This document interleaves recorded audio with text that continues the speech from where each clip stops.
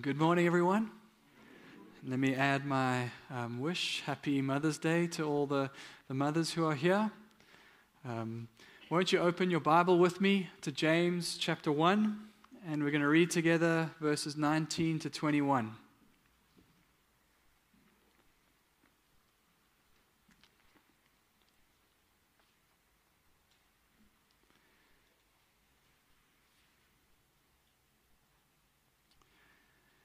Know this, my beloved brothers, that every person be quick to hear, slow to speak, slow to anger.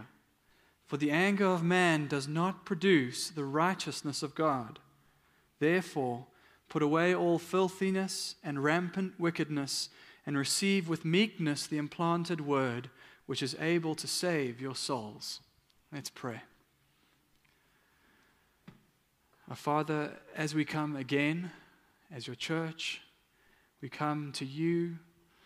We ask, Lord, that you would help us with what James has just commanded, that you would, by your Spirit, open up our hearts, that you would give us the meekness that we need to receive the word that you have implanted in our hearts, the word that is able to save our souls.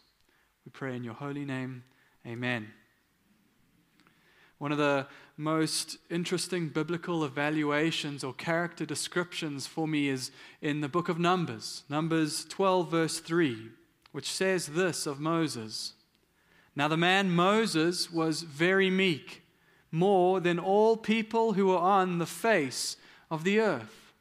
That's a very interesting character description, especially when you consider that Moses wrote the book of Numbers. But as it's God's word, it is first and foremost for us a statement of truth that benefits us as we study the life of Moses. And if you were to study the life of Moses, it would tell you what we mean when we say that he was meek. What does meekness look like? Because if you're studying, you might want to ask the question, how? What on earth made Moses the meekest man in the world? The world wouldn't call him meek. Not by their standards, not by a common, perhaps, misunderstanding of what meekness means. For the world, meekness often is no more than timidity or weakness. The pastor Jerry Bridges, in his book, The Blessing of Humility, tells a story of a friend who had been listening to a series he preached on the Beatitudes. And his friend told him, but when you preached on the Beatitude of meekness, I decided I'd give that one a skip. Not interested in being meek. For him, meekness meant timidity, being spineless or unassertive or easily dominated. Moses was none of those things. There was a fire in him. But in fact, if you look at your life, the reason you'd want to ask, how is Moses the meekest man, is the truth that he struggled with anger. Did he not? Moses had an anger problem. James is going to point out how anger is often the great enemy of meekness in our lives. We know that Moses had to flee for his life from Egypt because he killed a man in his anger. We know he spent 40 days and 40 nights up on the mountain with the Lord, where he received the commandments from God on stone tablets. And he comes down the mountain, he sees Israel worshiping a golden calf, and in his anger he breaks those tablets and has to start all over again. We see the fire in him, in what he did with that idol, how he ground it down to dust and poured that dust into their drinking water and made Israel drink it as judgment. Later, his anger would get him in trouble, wouldn't it? After Israel had been complaining for the umpteenth time, God tells Moses to go and speak to the rock at Meribah, and that rock would produce water for the people. Well, in his anger, instead of speaking to the rock, Moses struck the rock twice, disobeying God's instruction. And Moses was told, you cannot enter the promised land because of what you've done. So you look at the life of Moses and might think, what is it that makes him the meekest man? Well, let's put Moses on the shelf for a little bit and come to the letter of James, because in this passage, James is going to get to the heart of meekness, what it means to be meek. And then I think we'll be able to understand, if we come back to Moses, how he was the meekest man. Remember where we are. James is speaking to a group of Christians that are struggling under trial. He wants to encourage them under their pressure to be able to respond to their trials well. He knows that God is producing in them through these trials a steadfastness and an endurance, and they are to be rooted in an unwavering faith in the goodness of God. So now we come to verse 19, and it might look at first like James is just jumping to a new topic, jumping to something else, to these isolated instructions. But I believe there's a significant connection between this section and what has followed before. We can see here that James is concerned with the relationships in the church, the way that people speak to one another. And the tongue in the book of James is going to come up again and again. He's concerned for their hearts towards one another, and there seems to have been somewhat of a lack of humility, a lack of meekness. This lack of meekness that reveals itself in messy personal interactions is a symptom of a bigger problem. A bigger problem that James is going to be addressing in the section we look at this week and next week. A greater problem of relating to God and His authority through His Word. And James knows that the trials of life can tend to cause in our hearts a cloudiness in our minds, a distrust sometimes in what God is doing in our lives. And that can even cause trouble in our motivations. We begin to act and deal with one another and the decisions we make in the world based off motivations that don't line up with God's goodness and His glory. It's this cloudiness in heart that can make us move away from a healthy trust in God and His Word. And that can become a breeding ground for relational fallout in the home and in the church. So in this section, for the sake of our relationships, and more than that, for the sake of our relating to God as a heavenly Father, James is going to address the heart maybe struggling with meekness in the midst of trial. Let's see three things today in James, three things he reveals about meekness. We're going to see the evidence of meekness firstly, then the enemy of meekness, and then finally the effect of meekness. Number one, the evidence of meekness in verse 19. He starts out on this note, "Know this, my beloved brothers." Again, we see James's affection for these people, for the church, his care. We see his own pastoral meekness in these words. When James writes, he doesn't just see a problem to be solved or a task to be completed. He sees faces. He's speaking to those he loves, and he wants to serve them. And so he addresses difficult topics, but it's not in a tone of harshness. There's no self-righteousness in his approach. James speaks with love to those he loves, and he commands of them three things, three very important signs of meekness. Let every person be quick to hear, slow to speak, and slow to anger. A man by the name of Stephen Sample wrote a book, The Contrarian's Guide to Leadership. And in this book, he says the following: the average person suffers from three delusions. Delusion number one, that he is a good driver. Delusion number two, that he has a good sense of humor. And delusion number three, that he is a good listener. Most people, he says, including many leaders, are terrible listeners. They think talking is more important than listening. That's often true, isn't it? Very many more words are spoken than are actually heard in the world. The psychologist Paul Tournier, who saw countless counselees, said this: "Listen to the conversations of our world, between nations as well as between couples. They are, for the most part, dialogues of the deaf." Dialogues of the deaf. Have you ever spoken to somebody and you've seen that vacant expression on their eyes? Or you know from their body language that they are miles and miles away? If you're honest, you know that that's been you at times before, hasn't it? Why is this the case? Why do we seem to have such a listening problem, a hearing problem? It's a problem of meekness. And when you're talking to me, maybe it's this: I'm too distracted to listen to you. I'm too busy thinking about what I'm going to say next in response to you. And the truth is, I'm too full of my own thoughts, my own self-important opinions. Maybe this is the truth. I prefer to hear me than I do to hear you.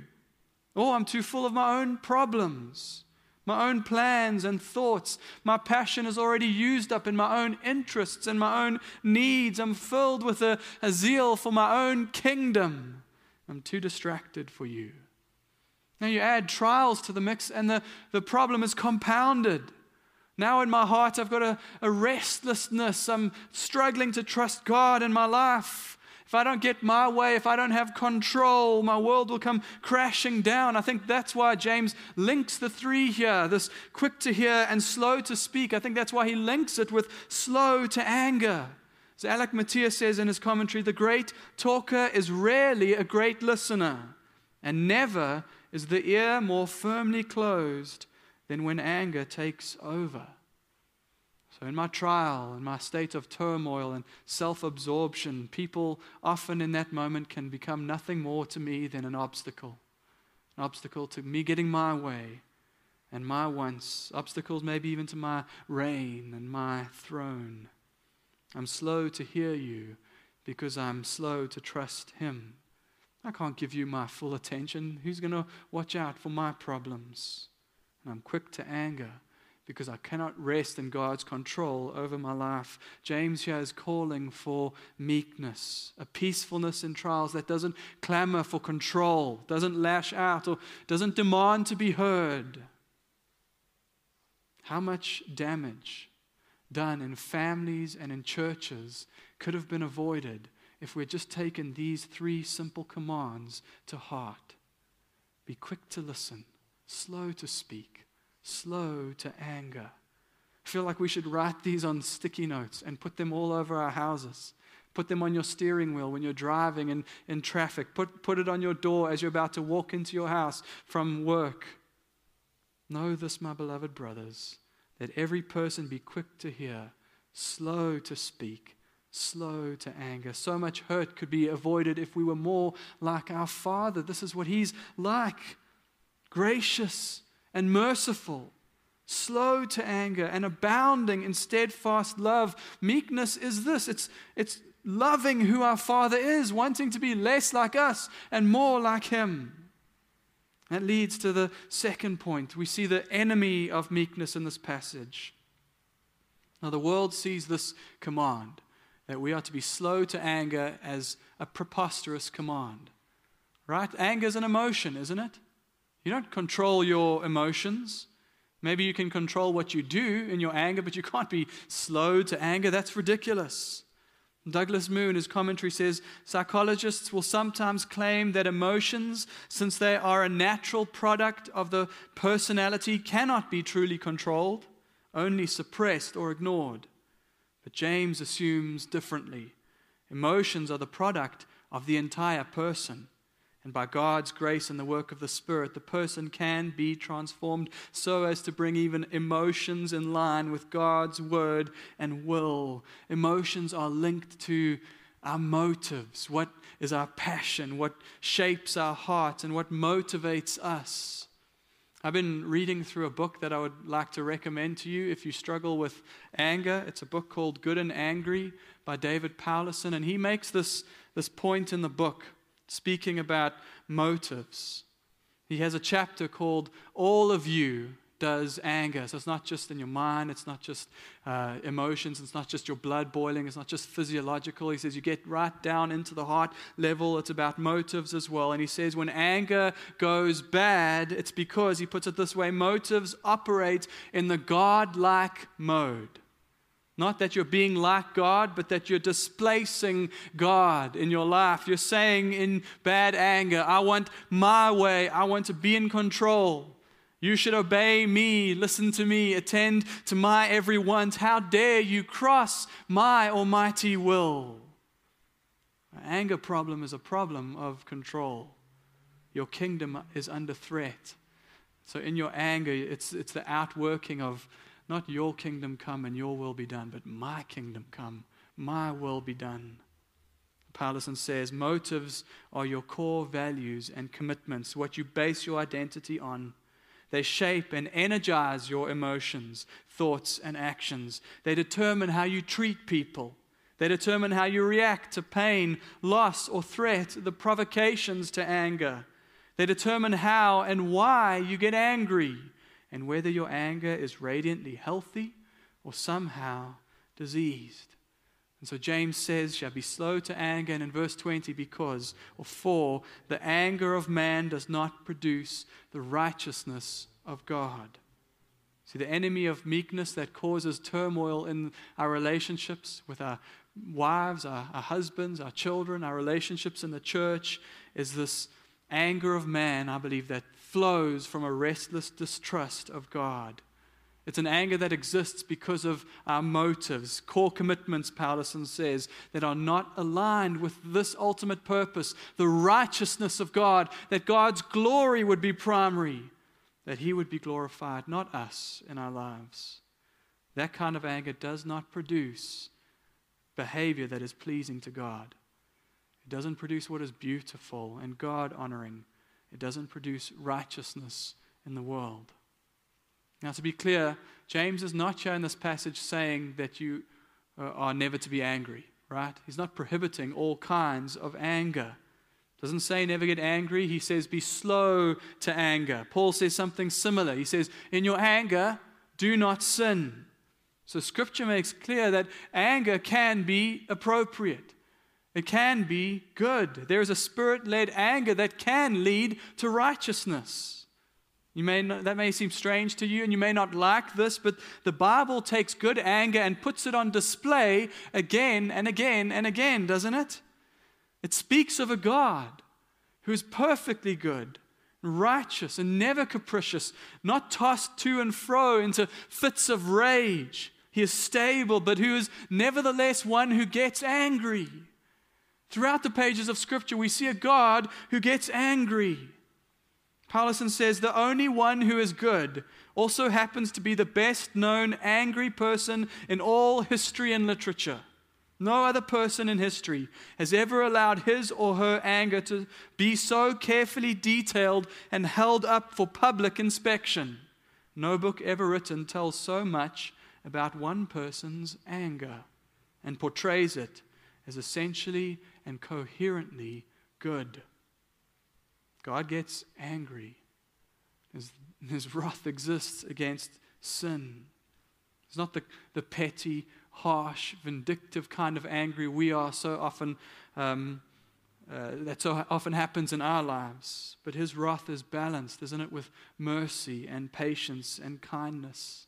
His anger is a counterpart to His purity and holiness. Now you might say, well, there's the God of the Old Testament, and then there's the God of the New Testament, and Jesus came along, and we need to stop you right there, right? When Jesus came, we saw Him get angry too. Scripture records Jesus getting very angry at times, preaching sermons of woes against hypocritical religious leaders, making whips, overturning tables because of what had happened in God's house, what they had made of that house.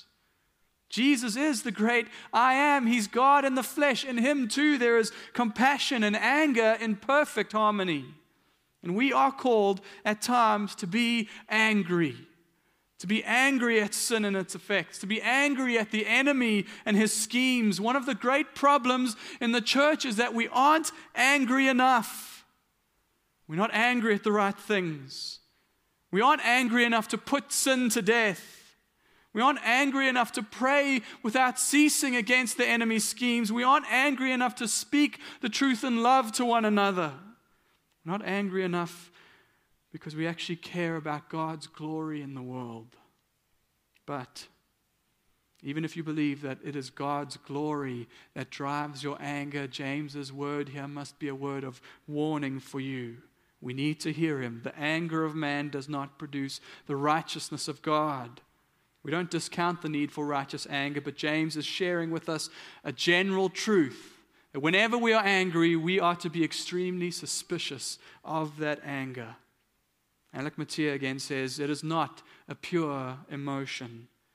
It is usually heavily impregnated with sin, self-importance, self-assertion, intolerance, stubbornness. Most of us would have to confess that holy anger belongs in a state of sanctification to which we have not attained. Is that not true of the majority of our anger? impregnated with sin, with self. Every time we get angry, what we have to do is the hard work of sifting through that anger, looking through that anger, finding the ugliness of our own self-glory in it, the sin that taints it. We are to check our motives before we act and respond and make sure our anger is aimed in the right direction. I mean, think about it. Can you remember a single time where you helped somebody by responding to them when you were angry towards them? By responding in anger. The truth is, most of our anger is misplaced and misaimed because in our anger we aren't thinking about God, we are thinking about self. I try to think about a way to illustrate this, and I'm a little bit reticent to do it, but it's the most easily accessible illustration, and it's one from my own life. My children struggle to obey me. They just do. I don't know, it's maybe something to do with them being 6, 4, and 2, or just the fact that they are human. Whatever reason, they are professional sinners. They don't need to be taught. They know all the tricks. They know how to manipulate and test boundaries and appear innocent. And when they disobey, I get angry. And sometimes I do way more damage in my anger than if I just said nothing at all and done nothing at all. I justify my anger. It's my role to lead in the home. They need to learn how to obey. If they can't obey me, how are they going to learn how to obey God? That might be true, but in reality, there's something else that's often going on in my heart, a motive that is dark and sick and cannot produce the righteousness of God. Often this is in my heart, to my shame. It is my reign that they've subverted. And I'm clamoring for control over my situation. If they're disobeying me like this, it reflects on how poor of a father I am. And then I get angry. I'm right to be concerned for them. I'm right to want to deal with sin. And I'm right to be moved by compassion for the wrong in their lives, for the sake of the glory of God and for their good. But the truth is, when I act, often I don't do the surgery in my heart that looks at motive. And I act in my anger. Is my motive, my kingdom come, or your kingdom come? Is it truly the righteousness of God that I seek? This is the bigger picture for James behind the sinful anger, the problem of meekness. It's our hearts before God. And so he pans out now to the bigger picture, the role of meekness and what that plays in our relating to God. So number 3, let's see the effect of meekness. The effect of meekness in verse 21. Therefore, put away all filthiness and rampant wickedness, and receive with meekness the implanted word, which is able to save your souls. As our motive becomes more and more the righteousness of God, the glory of God, it looks like two things in this verse, a negative and a positive. It's a posture that takes sin seriously on the one hand, and on the other hand, desires desperately to hear from God. Desires to hear from Him. Put away, he says, firstly, all filthiness and rampant wickedness. That word put away means more literally take off. It's this picture of taking off clothes. We see this throughout the New Testament. You take off the old in order to put on the new. Ephesians 4, we put off the old self that is corrupt through deceitful desires and putting on the new self, Paul says. Romans 13:12, let us cast off the works of darkness and put on the armor of light. And you always see that order, right? Put off and then put on. Put off and then put on. That makes sense. Before you can put something on, you have to take off what was there before. And James's point, he drops the metaphor halfway. He just says, put away, and then he says, receive. In order to be open to God's word, in order to hear from Him, you must get rid of the sins that the Holy Spirit reveals. And this is a truth of many, many people. Maybe it's the reason today the word is not alive and active to you. It could be because there's sin in your life that you are refusing to put away, that you're refusing to deal with. Do you want the word to be sweeter? Do you want to more desperately come to it? Then be serious about the sin that is revealed through the power of the Holy Spirit. Meekness is this. It's a daily action of putting off, of putting away of praying, help me to see my sin clearly and give me the courage to obey, the strength to do something about it, to fight it and flee it. Meekness is taking temptation seriously. Jesus uses the language of gouging out the eye if you have to. So often we have sins in our lives that we're not willing to do those things. We're proud. We have justifications. We commit to a lifestyle of repentance as His children. And as we do this in turn as well, we receive with meekness the implanted word. This is James's version of Paul's putting on the new. James gets to the point. We are not just to be quick to hear one another, but we are to be quick to hear His word, to come to Him for life. He says this is the word that is able to save your souls. So we know at the moment of conversion that's how it works. The Holy Spirit takes the gospel that is proclaimed, the word of God, the word of truth, and He brings new life where only there was death before. But here, speaking to Christians, He's referring to a word that is already implanted. God's word, therefore, is this word that daily transforms and renews and sanctifies. It's the word that saves both at that moment of conversion, but that word that walks with us, that progressively works out in us salvation, a salvation that will be completed at the day of Christ. James is calling for a daily, close-knit, a lifelong affiliation with God's word, an eagerness and a desire to hear from Him. Is this description of the psalmist true of you? Psalm 119, 103. How sweet are your words to my taste, sweeter than honey to my mouth. His word frees us and transforms us. And James is calling here for a specific relationship to God where we lay down our arms, a relationship of submission. We say, enough, I'm tired of my own voice. I want to hear you. Enough of my own kingdom and glory. Oh, make me humble before you. Help me to love your voice, Father. James knows it isn't easy. The sin is still there, and maybe you feel that sort of hopelessness, a sin that is too strong. Maybe your desire for the word is too weak. How does James describe your sin here? What is the word he uses? Rampant. It's pretty descriptive, isn't it? Rampant wickedness. That means overwhelming or abundant.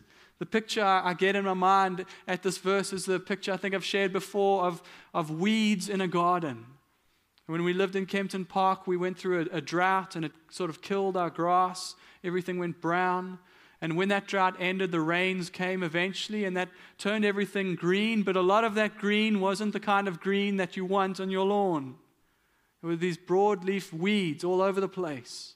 And I tried everything with those weeds. I tried poison. I even sat with this tiny fork on the ground with my back breaking, trying to get these weeds out one by one. And the next week, in the place of one weed, there'd be 5. That's the picture. Rampant. The picture James employs to describe our sin. If that's the case, what is the hope that we have? What is your hope and my hope? It's God's planting work. He says, receive with meekness the implanted word. We saw last week how He's the Father of lights, the giver of every good, every perfect gift, everything that you could possibly need for your life and for godliness. God gives it. And He's saying here with that word implanted that He's given already what He's asking you to receive. He gave it with this goal in mind. You remember verse 13. Of His own will He brought us forth by the word of truth, that we should be a kind of first fruits of His creatures. He brought us forth by that word. He's implanted it in our hearts. And that word, if you are a child of God, will grow and it will bear fruit. This is God's grace, that He empowers what He commands. If His word wasn't already implanted in you, there would be no hope in your life that you would desire it or love it or want to read it or obey it. But you do as His child because He's implanted it in your heart and you want to hear His voice. And He works in His word still to capture our hearts, to lead us slowly forward in Christ. And by the way, it's the only thing that makes sense of this, what we're doing today, isn't it? You all sitting, listening to me, you hope for less than 35 minutes. It's the only thing that makes sense of this. Think of this in the eyes of the world.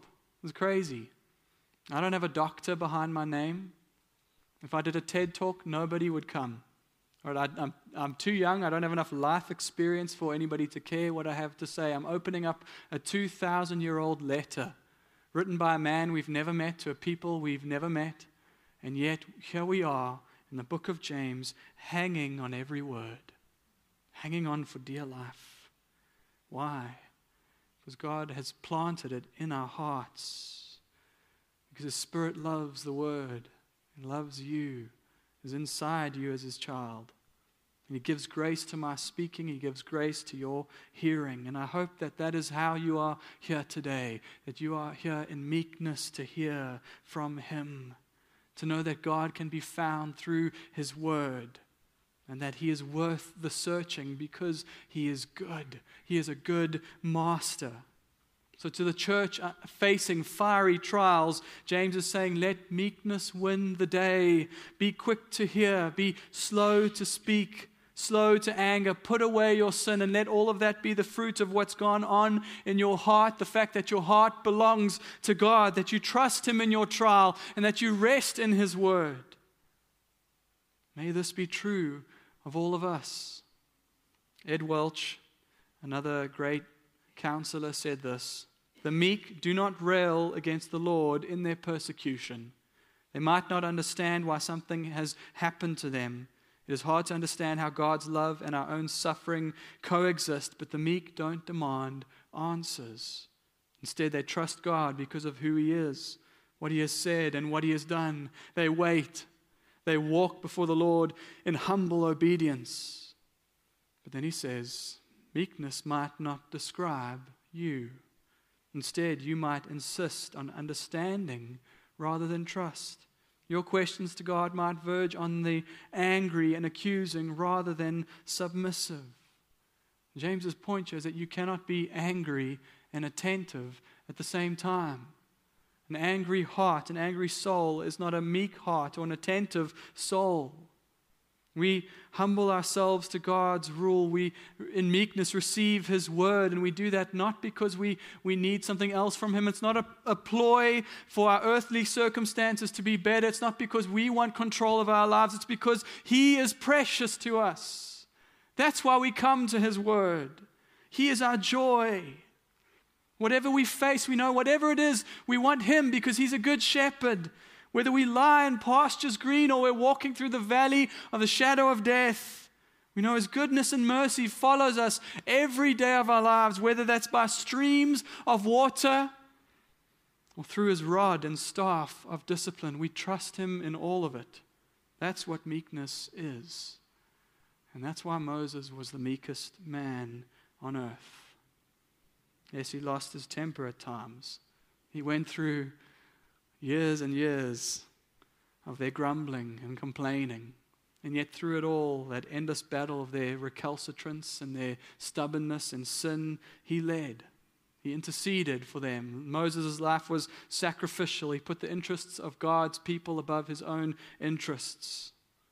His desire was the righteous purposes of God in this people. And his temper meant that he could not enter the promised land. This was God's response to the sin of Moses, a public sin. He said, I'm going to show Israel how serious I am about sin, and you are not going to see the land. After 40 years of leading him, he had to look from the mountaintop into the land. But how did he respond?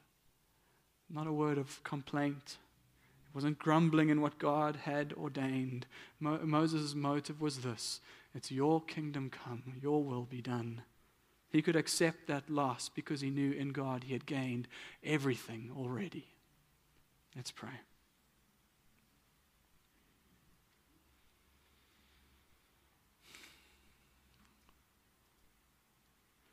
Lord, our hearts, we confess, are so often filled with strivings for control, a desire for our own reign, our own recognition, our own glory. And it's these things that lead often to our anger in dealing with the people we love. Father, as we sit here, we know how we have hurt spouses and children and friends. We confess how we have hurt your church through gossip. So we've desired to convert people to our cause. Father, we need your forgiveness. We need your help. We want to be angry for the right reasons. Angry because of the sin and the damage it does in our lives. Angry enough to do something about it.